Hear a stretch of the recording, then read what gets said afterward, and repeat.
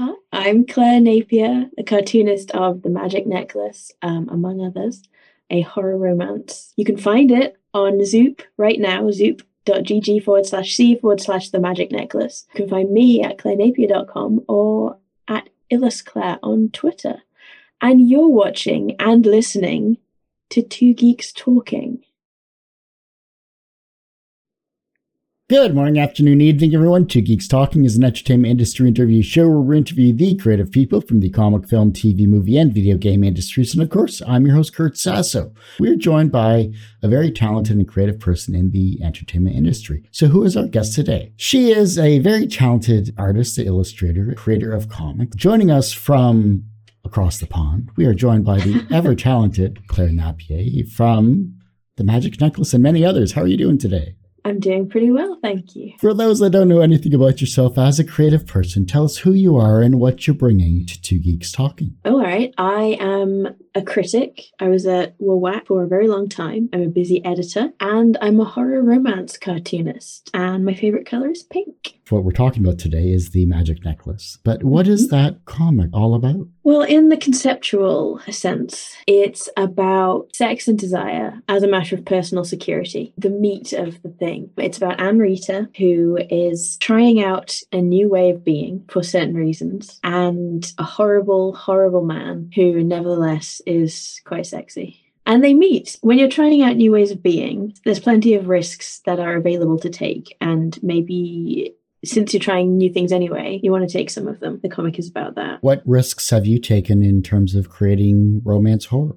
Oh, gosh. Well, I mean, just doing it at all is a big one. It's intimidating to make art. In the specific sense, it's extremely intimidating to draw people going at it, you know? Not everybody does that. I mean, not everybody does it in real life. Not everybody draws it on paper. And when you do, it's a lot to receive, as it were. And I have no idea what kinds of responses I'll be getting. I've had good ones from the people who've read it so far, but the more general readership, I don't know. So that seems like a big risk to me. I'm glad to take it because I think it's a worthwhile story, and I don't think it could be told any other way. So then what's the most misunderstood aspect about romance horror? Well, honestly, I don't know that it's a very widely discussed genre. It's not something that I saw and thought that suits me. It's a phrasing that came from my work, which isn't to say that I invented it or I own it or something. It's just that that's how it felt right to talk about the things that I do. And it's not necessarily something that people are already talking about, which is a shame. I think probably romance at large is misunderstood very widely, wouldn't you say? Yeah, we don't know what we want. Right. Romance fiction has not necessarily received a great amount of serious respect, which is foolish. Also doesn't get respected in the frivolous ways that it should all the time, obviously. Some people are right, but not everyone. People get very silly, you know, like trying to prove things and act like, you know, just nonsense. When you're talking genre, there's going to be people talking nonsense. Unfortunately, often nonsense is spoken much more loudly than sense. I wouldn't bring preconceptions to the book, genre preconceptions, but I also wouldn't bring expectation of subversion, because it is certainly a romance story. If you read romance novels and you want the structure of a romance, you want the happy ever after, it has it. It is those things. It's just also in the horror vein, and specifically in the romantic horror vein, because the things people do to each other and the things that we want and the things that are available are intense, can be very threatening. But you get all that kind of stuff in romance already. It's just not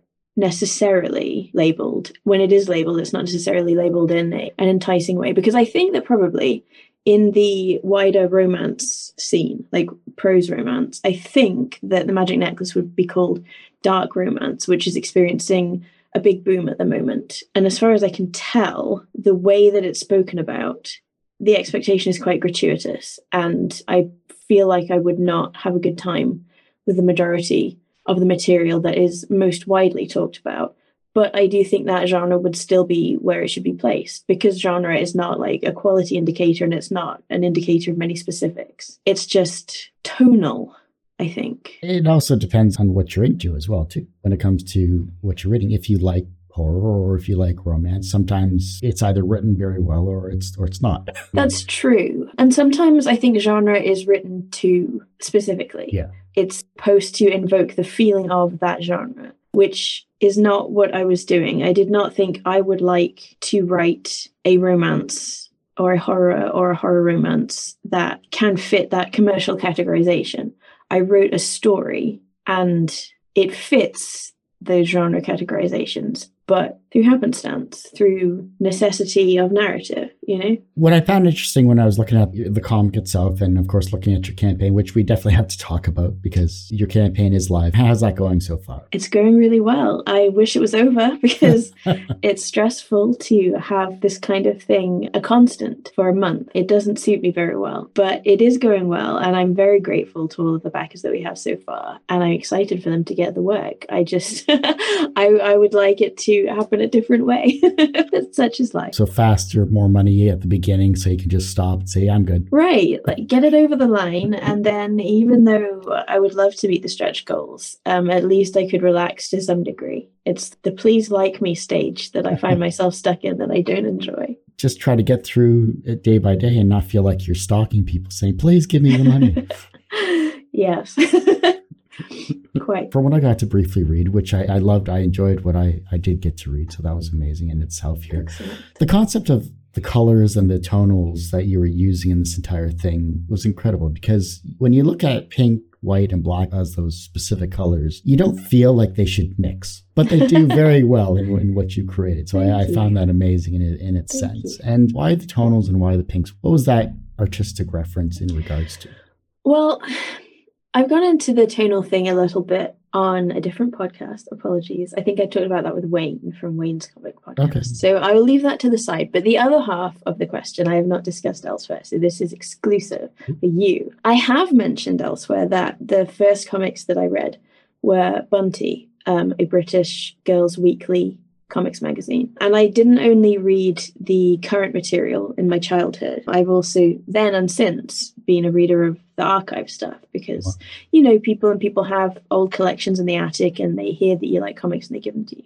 I have a wide range of Bunty material from, I think it first came out in 1958. It didn't come off the shelves until about the year 2000. And it was a weekly book, so there's a lot of material there. In the first few decades of its life, it was mostly a black and white book, as most British comics were, for reasons of cheapness, and not in a bad way, just like that's the economics of the industry. It did have often one colour additionally, which was usually red, like an orangey red. And there was this regular strip called The Four Marys, which I have a great deal of fondness for.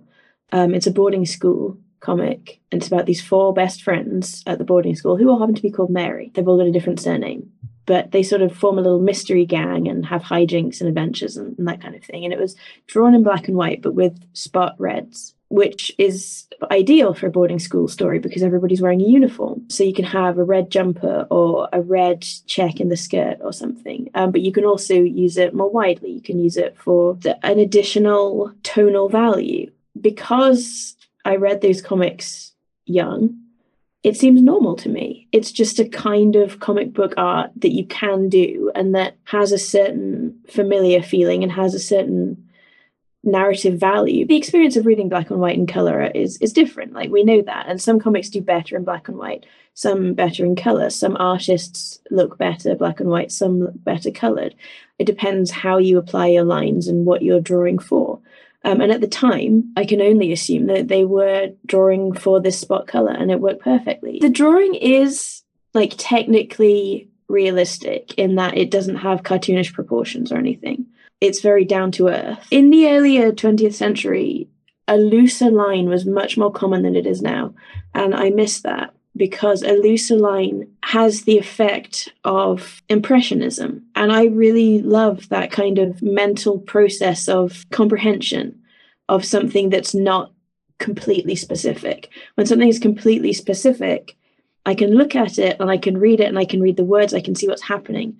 But there's some additional process that isn't happening for me as a reader. And I just find that I miss it because I enjoy that process and I appreciate it, and it adds something to the experience for me, offering that same enhanced, not really interactivity, but kind of almost, is something that seems natural and good to me. I like it. So I did it. But it also gives you a little freedom as well in terms of your artistic style and your creativity. You're not locked into a pose or a character True. or whatever else. And I think the expressionist period of art is some of the most impressive art. I'm mixing my genre, my art periods now. My art teachers would be horrified. And I think that the comic genre itself, while it's a little more approachable these days, you're not going to see it in an art gallery unless it's an Andy Warhol or something like that. The comic industry itself has so much to offer in the different eras that have come about, yourself included as well, too, independent creators as well. They should be showcased more, I think, and just to give people a different variety. Small galleries, like boutique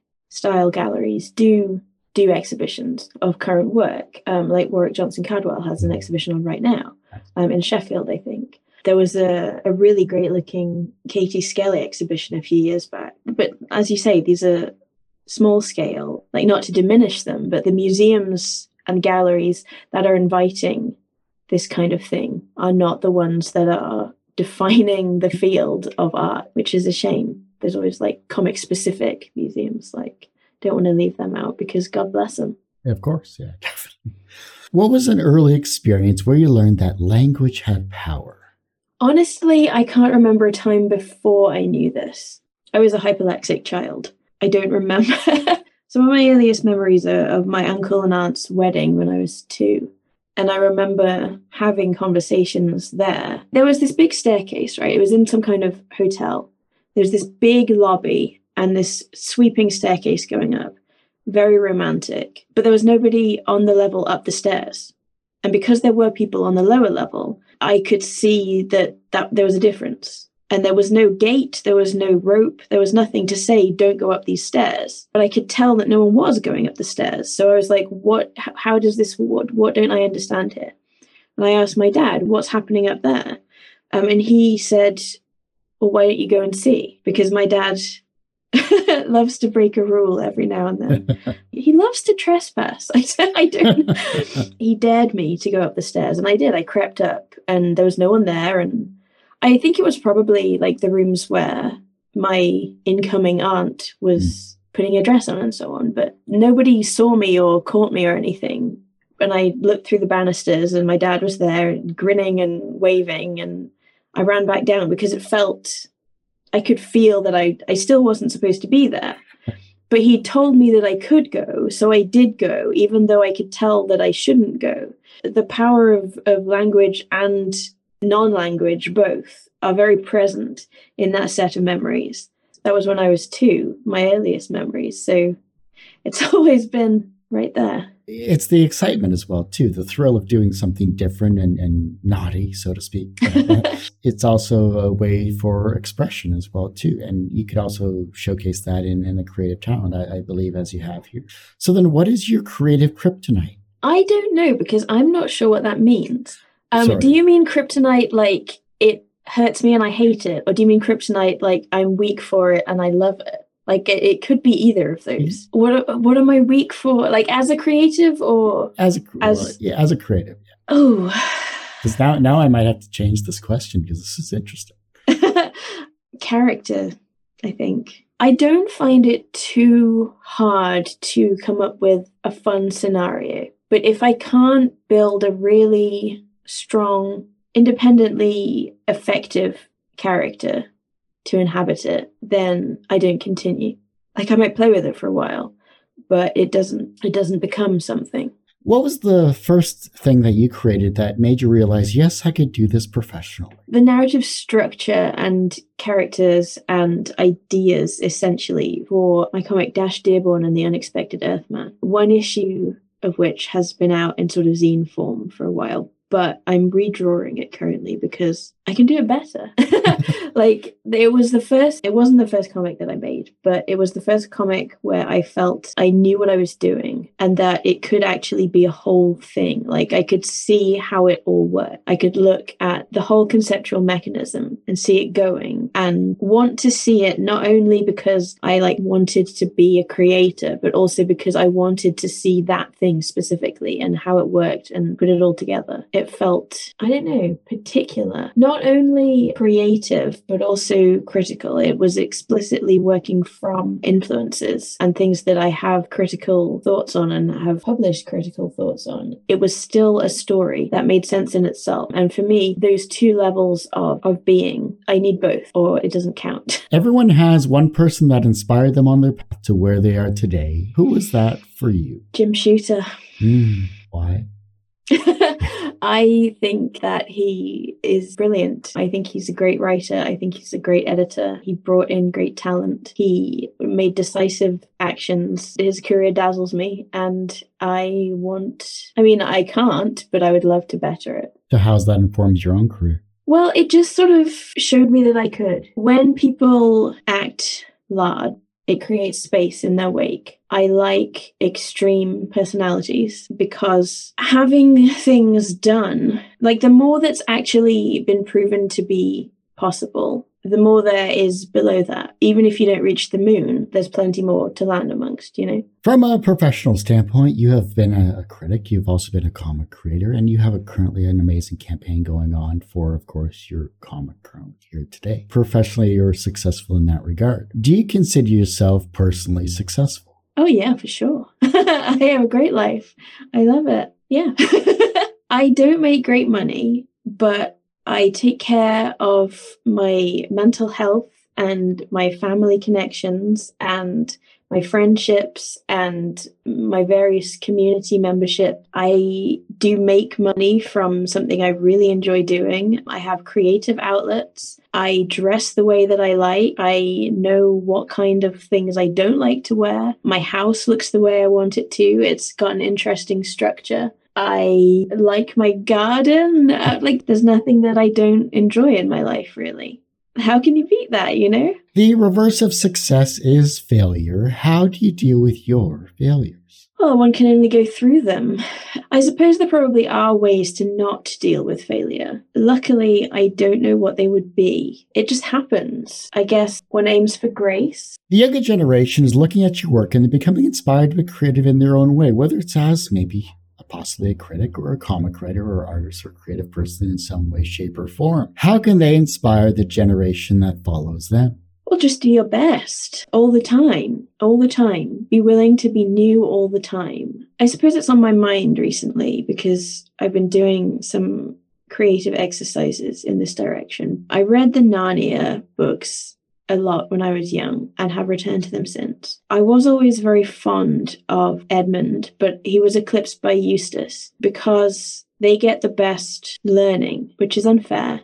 Susan should have got hers, but she didn't, so we make do with what we have. There is a scene in which Eustace, who is a terrible, horrible, irritating, bad person, he's been annoying everyone, he's selfish, he, through his own misadventure, has been turned into a dragon, and he does not like it, he doesn't want to be a dragon, he wants to be a boy again. And the only way for that to happen is for Aslan to tear, with his lion's claws, the dragon flesh off of Eustace's boy soul, and he just has to bear it. And he does bear it, and he's a boy again, and now he has learnt humility, and he knows how to be decent, and he learns to be nice and useful and good and supportive and all kinds of other useful things. And I think about that often, but more often I hope to emulate it. If you can't bear your dragon flesh being torn off, you're a pussy. I'm sorry. Try harder. Well, that's definitely one answer I haven't heard yet. So that's good. Good. I like. If your life was a comic book or a series of some kind, what would its title be? And what would its soundtrack be? Gosh. I don't know. I don't know what the title would be. And that's annoying because usually I'm good at titles. I have no idea. But the soundtrack would be hair metal and experimental jazz because that's generally what I listen to. currently. I'm going to think of a good title, and I will tell you. But in the moment, it's escaping me. Shit. This is sabotage. You didn't warn me. I'd have thought of a great one if you'd warned me. No, I can't do it. I'll have to just bring one in to follow up. Damn. Next time you're on.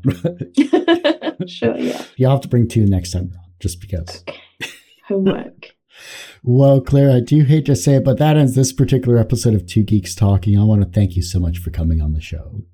Well, thank you so much for having me. For those that want to support your Zoop campaign, of course, and yourself online as well, too, when is the Zoop campaign ending, and where can we find it, and where can we find you online? I think that it's ending on the 14th of March. Yes, because it started on the 14th of February, and it was supposed to be running for 1 month. So that's my best guess. ClaireNapier.com has everything. At IllusClaire, ILLUSCLAIRE on Twitter is, for now, a stalwart. And yes, please do check out the Zoop campaign, which is at zoop.gg/c/the magic necklace, which isn't too hard. You can probably remember that and type it in.